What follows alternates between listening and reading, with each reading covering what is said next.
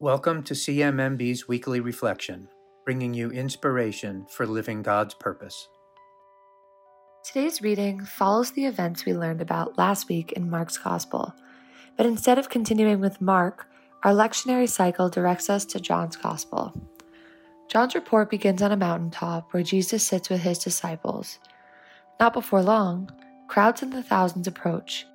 In search of a way to feed them all, one of Jesus' disciples spots a boy in the crowd with 5 barley loaves and 2 fish. John writes that Jesus took the loaves and fish and began distributing them in plenty to the crowds.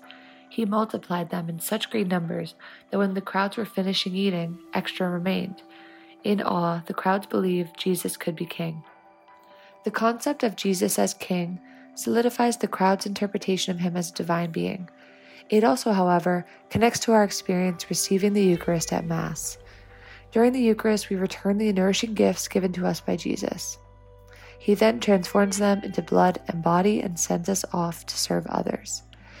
We all have the opportunity to follow in Jesus' footsteps and multiply the gifts we receive, whether in acts of kindness, compassion, or support.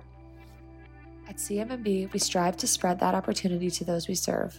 One of the ways we do that is through economic empowerment programs, including animal husbandry, the breeding and caring for farm animals. When a family in need receives the gift of goats, they receive the opportunity to not only better the lives of their own family, but also the lives of others. The gift of goats can help reduce malnutrition, their milk is a high source of protein, and they help keep homegrown gardens fertilized. At the same time, when goats reproduce, their kids can be sold as a source of income or, in many cases, gifted to other families in need. When one family is gifted a goat through CMMB, families are encouraged to embrace the opportunity to pay their gift forward. In doing so, it produces a chain reaction in which one family served turns to 2, then 4, and so on. It's a process that we're blessed to be part of in CMMB as we continue our mission, inspired by the actions of Jesus and the call to discipleship. If you'd like to learn more about the impact goats can have on the lives of a family in need, we encourage you to read about our goat project in Zambia. Launched by community health workers to combat hunger, we're now seeing a decrease in malnutrition in the communities we serve. You can learn more on our blog by clicking below. Thank you for joining us this week for our CMMB Weekly Reflection. Our hosts are Alex Haladic and Luke Doherty. CMMB Weekly Reflection is produced by Elena Solana and Yanut Gatan. Subscribe to us on Apple Podcasts, Spotify, or wherever you get your podcasts, and please leave us a rating and review.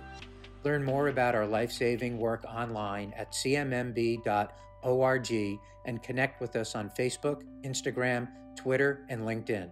CMMB values your support, and we are able to deliver the best possible health solutions to women, children, and their communities around the world because of supporters like you. Thank you.